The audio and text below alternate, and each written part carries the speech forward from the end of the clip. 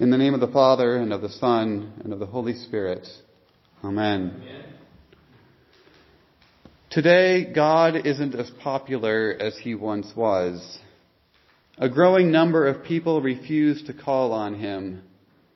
And yet today, his name is on untold number of lips, even if it's only in the greeting of Merry Christmas. Trouble is, though, very few seem to know the God of which we speak. Our God is no different from, your God is no different from my God, and it doesn't much matter how we get to him, or so the world seems to say. Some would even prefer to give God a feminine, or at least gender-neutral pronoun. The world acts as though God hasn't spoken, as though we need to put words in his mouth and determine God's gender for him. But we do not have a silent God. Unlike our false idols, unlike the gods of stone and metal and wood, our God speaks. God tells Moses, "You cannot see my face, for no man can see me and live." And so if God showed us his face, we wouldn't just be driven mad or turned to stone. We'd be damned. The Bible says that God is a consuming fire. A consuming fire started by a frayed wire on the Christmas tree doesn't care whether it's Christmas or not. It'll devour everything in its path. If God deals with us as a consuming fire, we'd all be reduced to ash and rubble. St. Paul tells us in his first letter to St. Timothy that God dwells in unapproachable light. Not just a bright light, but one that blinds, that knocks you flat, that burns at the soul and causes sinners like us to beg him to turn away. Even the holy angels shield their faces from beholding God in all his glory. So since we cannot go to God, where his glory would destroy us sinners, God comes to us in his word. All throughout history, God has spoken. In the beginning was the Word. He spoke and all creation came into being. When our first parents sinned, he came to them and spoke, to find them, to call them to repentance, and to promise them a Savior. Through the ages, at many times and in many ways, God spoke to the patriarchs and prophets, through visions and dreams, through angels and theophanies, even appearing at times himself. But now, as we heard in our epistle lesson, the writer to the Hebrews says something different has happened, something new. God has spoken in a way he never has before. Long ago, at many times and in many ways, God spoke to our fathers by the prophets. But in these last days, he has spoken to us by his Son. And that's true. Even now, even then of that babe in the manger, he is speaking. As the hymn, "What Child Is This?" puts it, "For sinners here the silent word is pleading." For although the baby Jesus doesn't open his mouth and preach a sermon, his very presence among sinners is a powerful sermon of God's love for you and me. Immortal, invisible, eternal God has become man. So today, as we celebrate with great joy the birth of Jesus, let us consider what God has spoken to us by his Son and his birth today. Today we sing with the angels. Today we wonder with the shepherds. Today we take all these things and ponder them in our hearts with St. Mary. And so St. John writes, "In the beginning was the Word." John considers that Matthew and Luke have already given us the account of Mary and Joseph and the census and the angels and shepherds and wise men. And so on Christmas Day, the church turns to the gospel account from St. John to learn what it all means. In the beginning. It sounds like the beginning of Genesis, the beginning of a new creation. For this child of Mary, this Word made flesh, the one begotten of his Father from all eternity, is the new and greater Adam. For when Adam scorned and denied God's word in the Garden of Eden, he plunged the perfect world into darkness. And ever since that day, we've added to it. Our world seems to get darker every day, even like the decreasing daylight as we approach the beginning of winter, darkened with every temptation and every thoughtless word, darkened with every betrayal and unpaid bill, darkened by every hospital stay, every family argument, and every disappointment, darkened by every death, darkened by all the mockery and shame and accusation pointed at Christians, in which we point at others. And so this suffocating darkness of the world wears on us. But dear saints, there is reason to hope this day. Take heart, the Christ child has been born. The Savior has come. Unto you are glad tidings of great joy. For although the child in the manger does not look any different from anyone else, this baby wrapped in swaddling clothes is the light of the world, the light which shines in the darkness, the light that no darkness can overcome.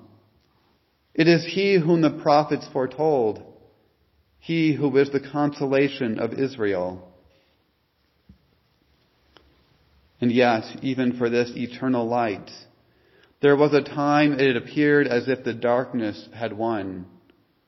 For on a Friday afternoon outside Jerusalem, that light was snuffed out.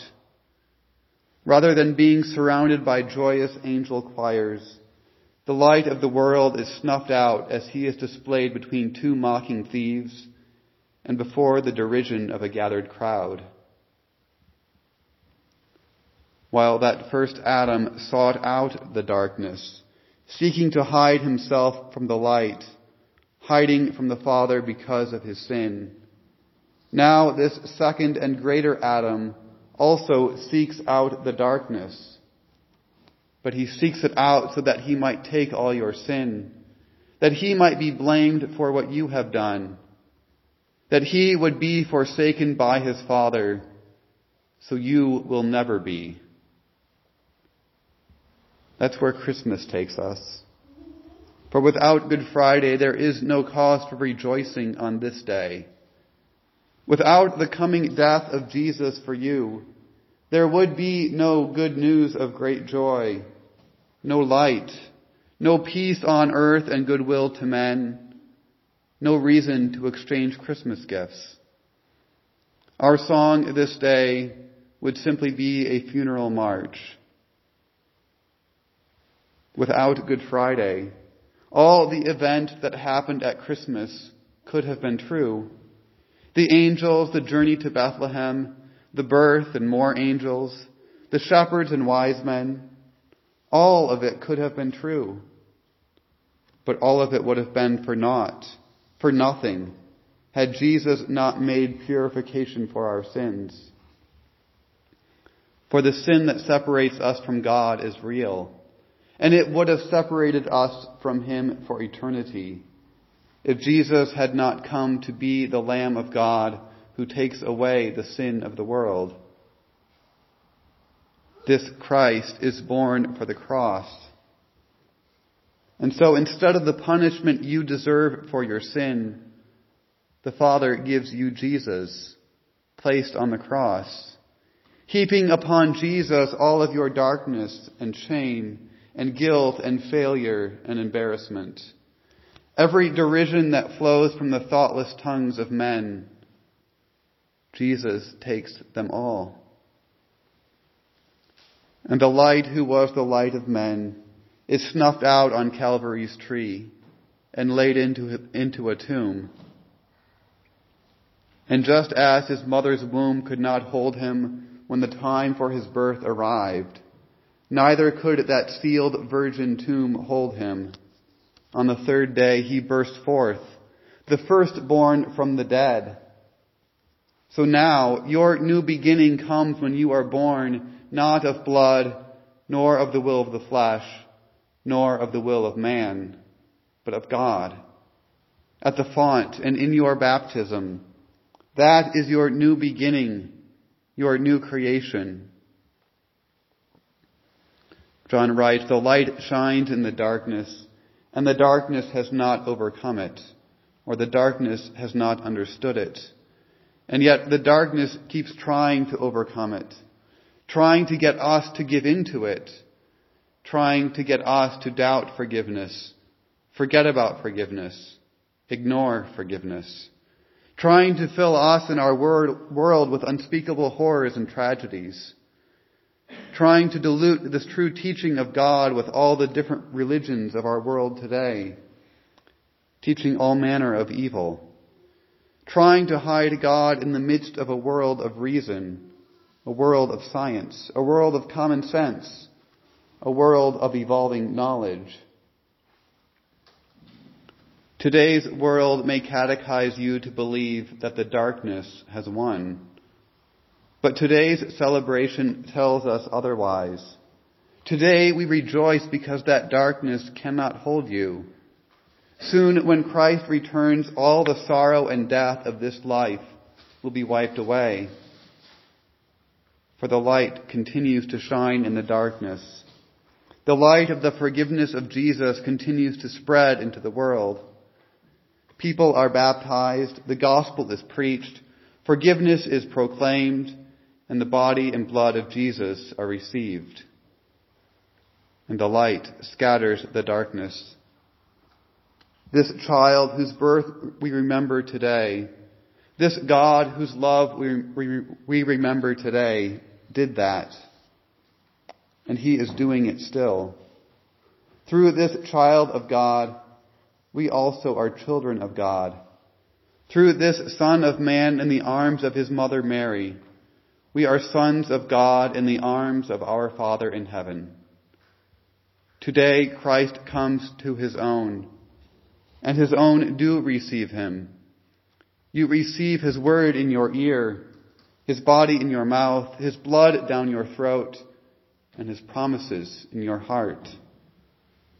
So what the baby in the manger is speaking to us today is this: I have come to forgive you, not to ignore your sin, but to forgive it, not to pretend that your sin is normal, but to die for it.